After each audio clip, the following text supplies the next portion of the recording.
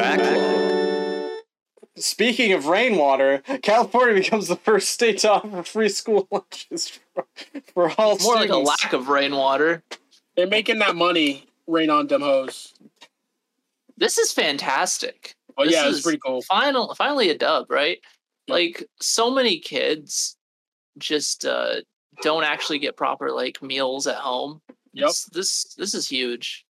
I just want to let you Especially know. for the families just can't afford the ridiculous prices of school lunches.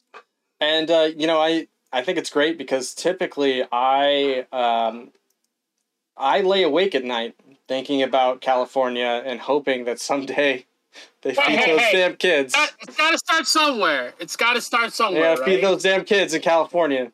Maybe other states will start getting the hint. But I mean, yeah, no, this is an improvement. I mean, the fact that, kids have to pay for lunches in like 2022 is insane. Like, we have the money. If kids don't have access to meals on their own, then they should be provided with something. They're there to learn and do the best they can, not starve to death. Yeah, but is eating a right? Should did those kids work for those lunches? I know, right? Yeah. Back to the mines with you.